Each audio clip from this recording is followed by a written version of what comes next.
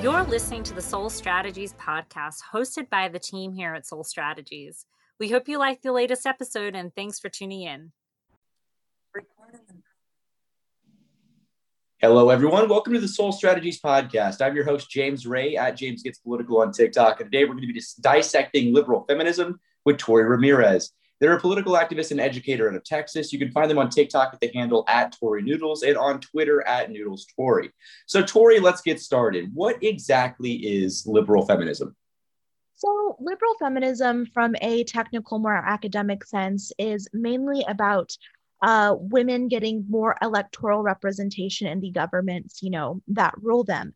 It started out in America with the suffragette movement, women, fighting for the right to vote. And that is very important. I think, we do need women to go ahead and have their interests represented in government. So that way there aren't unequal or oppressive laws, that exist.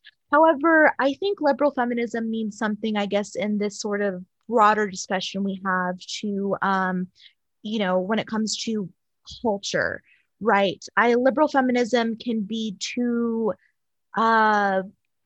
focused on this thing called choice feminism, which is the assumption that just because a woman is making a choice or doing something, that it is a movement towards women's liberation.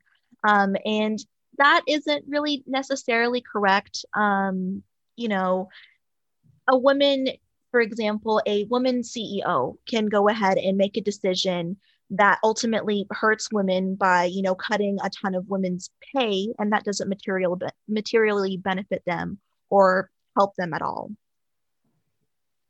Okay, I mean, that makes sense to me. So what I'm getting at then is it sounds a little bit more like what we would contemporarily describe as something like identity politics, or I guess more so kind of reminiscent of like what I hear a lot is like the idea of like a glass ceiling feminism, to where it's like feminism really, really heavily focused on like the movements and the decision making of people that are already fairly close to breaking like that contemporary idea of a glass ceiling. Yeah, I think a lot of people would also consider liberal feminism to be sort of performative activism, right? Where we see sort of a good example would be pink washing, where we go ahead and like slap a woman on branding, and all of a sudden it's liberating and it means something, but it's symbolic without any substance, really. It's just an excuse. And I guess I kind of want to push back against the use of the word identity politics. Just because identity politics actually have really radical roots. It was originally coined by the Combahee River Collective, which is a group of Black socialist women. And the term was originally meant to mean that the oppressors will be the ones leading their way out of oppression. They will not be asking the oppressor to liberate them, because the oppressed ultimately know their oppression the best because they're experiencing it. And I guess in a way, the way that identity politics is used now is sort of an example of how liberalism has ruined a lot of radical roots. And that's kind of what liberal feminism does with other types of feminism, right? Where it takes this very radical idea and defangs and declawes it.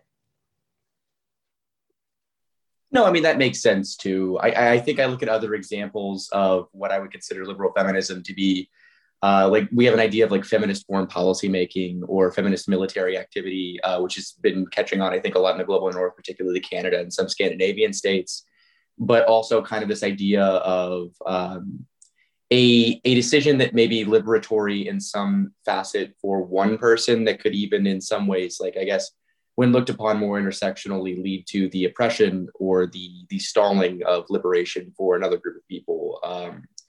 When I look at it, I kind of look at military service as being something similar to that. I think U.S. trends in marketing, especially within our military services, like our armed forces, have really been focused on trying to increase recruitment of women through ad campaigns that kind of make it seem like a liberating activity. The idea of playing into a structure contemporarily reserved for men and in becoming more and having more women representing our armed forces, even though in doing so, you're inadvertently still reinforcing what is an oppressive structure for people abroad. And this gets into how liberal feminism is not just a co-optation and, not always the most useful things when it comes to liberation, but how it actually actively harms women. I mean, like to kind of build off of your military example, the way the IDF likes to parade its women soldiers in order to erase the ethnic cleansing and the illegal occupation of Palestine. Like, I'm pretty sure there being a lot of women soldiers in the IDF isn't in the best interest of Palestinian women who are having their children and families murdered by these soldiers. No, I mean, and that makes total sense to me. I think I'll ask because I feel like we're going to get into this inevitably anyway. But do you see alternatives in feminist spheres, other kinds of feminism, other ways of applying kind of maybe another critical framework to to someone who wants to work for the liberation of women? What would you say alternatives to like liberal or choice feminism would be? So there are a lot of different branches of feminism. There's radical feminism, which some people, aren't really the biggest fan of because it can get into some bioessentialist territory and exclude trans women and just trans people in general. There's socialist feminism, there's anarcho-feminism, there's Marxist feminism.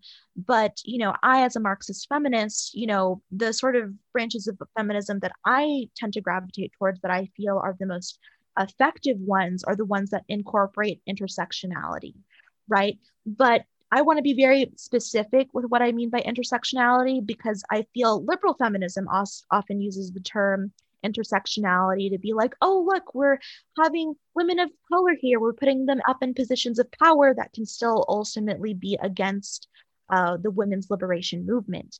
And that's because what a lot of intersectionality when used by liberals fails to consider is a class analysis. They'll use a race analysis or they'll use a gendered analysis, but forget a very important one, and that is the class one. And also, I was about to forget it, and this shows just how important it is, a colonial analysis as well, right? Where, to circle back to the IDF example, right? Where if we just look at it through a gendered analysis, we can see how, oh yeah, let's support the IDF. They're having more women, and that's good because women are getting more opportunities. But once you incorporate that colonial framework and Israel's role in settler colonialism, you realize that it's not actually liberating for all women.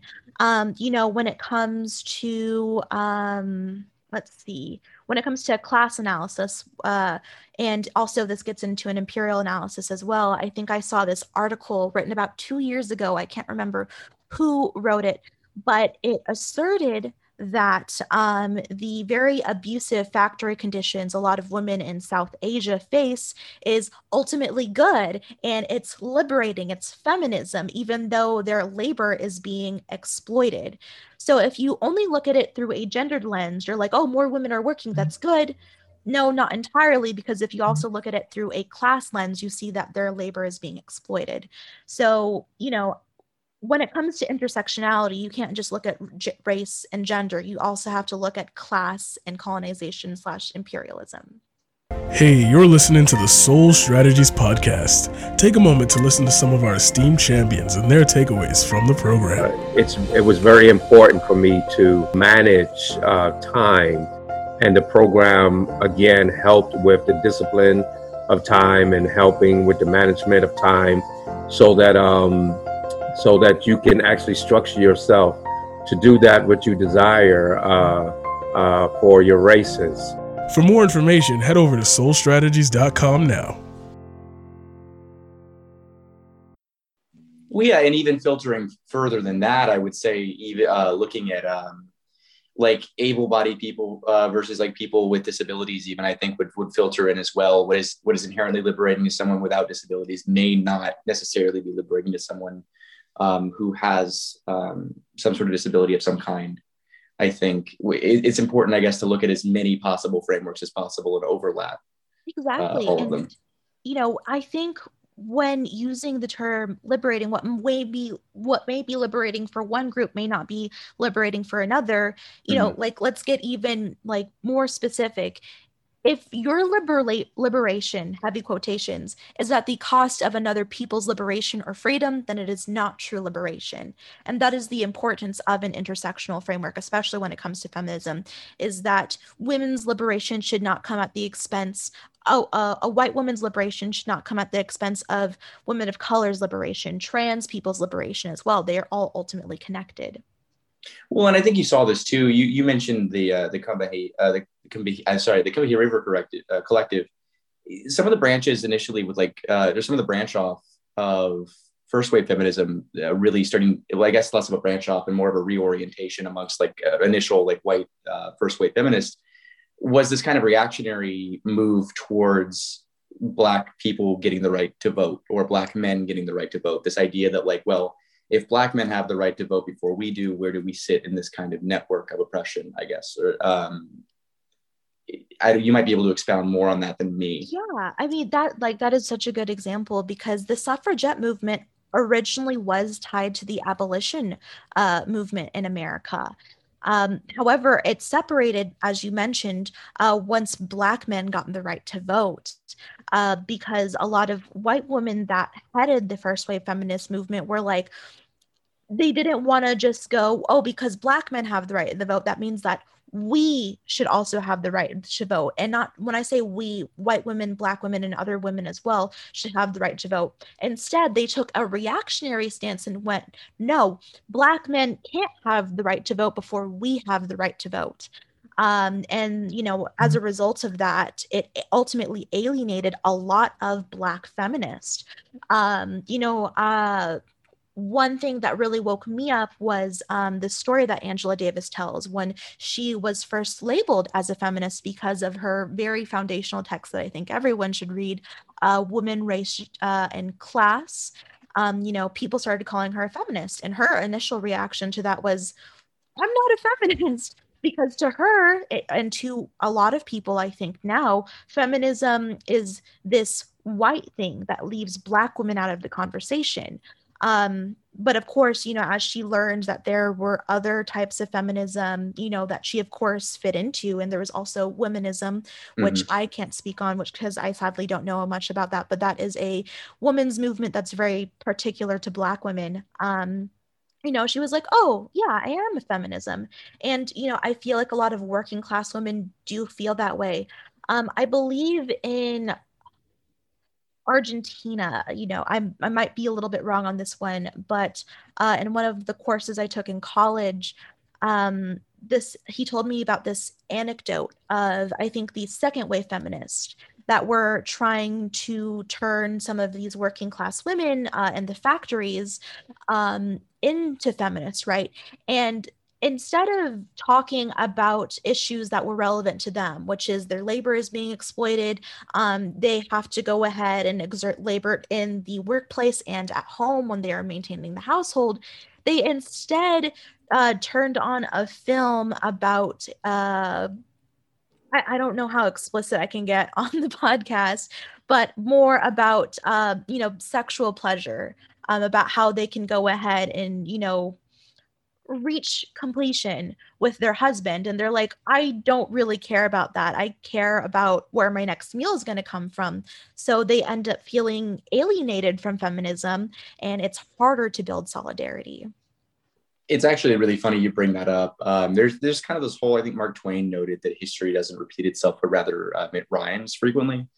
And a lot of my background with history is kind of centered around revolutionary history and researching different historical revolutions, not all of them being like leftist or progressive revolutions, but different revolutions historically. And the Bolshevik Revolution, or the Russian Revolutionary period, before really the solidification of the Bolsheviks being a leading force in Russian Revolution towards the end, had a period where a lot of socialist revolutionary thinkers and a lot of these young college students decided that they wanted to go out to the people, out to the peasants, this rural working class, because there's as you know, in a lot of revolutions, specifically socialist revolutions, there's a notable divide between the interests of the urban and rural classes, and that kind of distinction can become problematic. So for the Bolsheviks, the Russians, I won't label the Bolsheviks, a lot of this was SR related, if I recall correctly. They had this idea of liberating the peasants, and they had this idea in their heads where if we can go to all of these villages and just like explain, they're gonna know, like they're gonna get it, they're gonna be on board.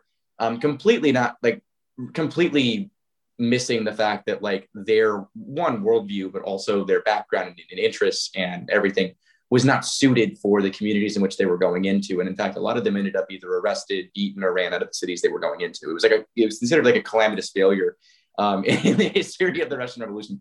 It's like going out to the people. It's very, very funny looking back, because like with hindsight, everything's 2020, and the idea of this like educated people with no real background or lived experience with these communities going in and saying, well, like, look at what we can do, getting driven out of those communities by what essentially was a developed reactionary force to these people, is, I think, really reminiscent of that. I think a lot of times when we talk about specifically like liberal feminism, as you've described it, we really do miss the more global element to it. I think in the United States, newer, like what we contemporarily describe as like waves of feminism have become progressively better, and I think have started really building, like you said, more of a more like integrating labor and colonized analyses, becoming more intersectional as we go. Like I think the development of Marxist feminism or proletarian feminism is really, really important in like as a step to that process.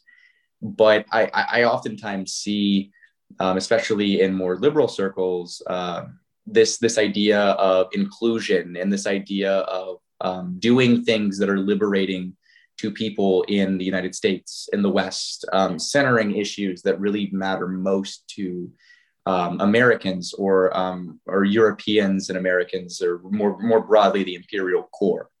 You saw that, I think, with the suffragette movement, this idea of women, when they even passed the suffragette movement, even this idea of liberation of women through integration with work outside of the home, which is fundamentally geared towards the liberation of white women, as Black women at the time already majority worked out of home.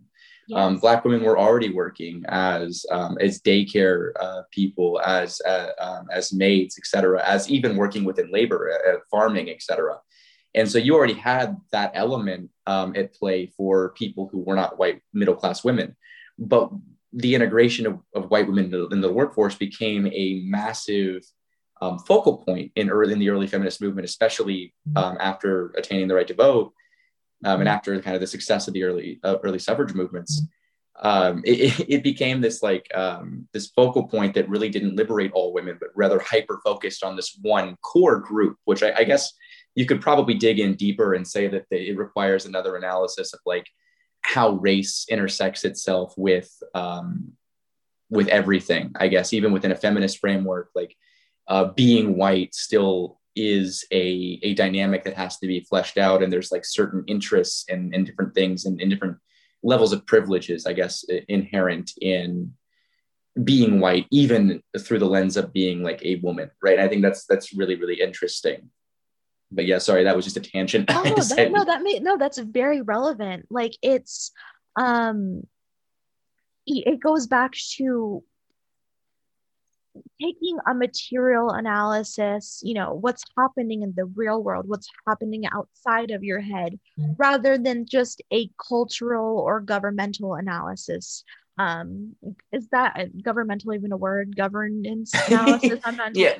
I guess we'll say electoral analysis for now, because the suffragette movement was very focused on white women gaining the right to vote, and that was the big issue versus not only how Black women are already working don't have the right to vote, but they just don't have the same rights or equal footing.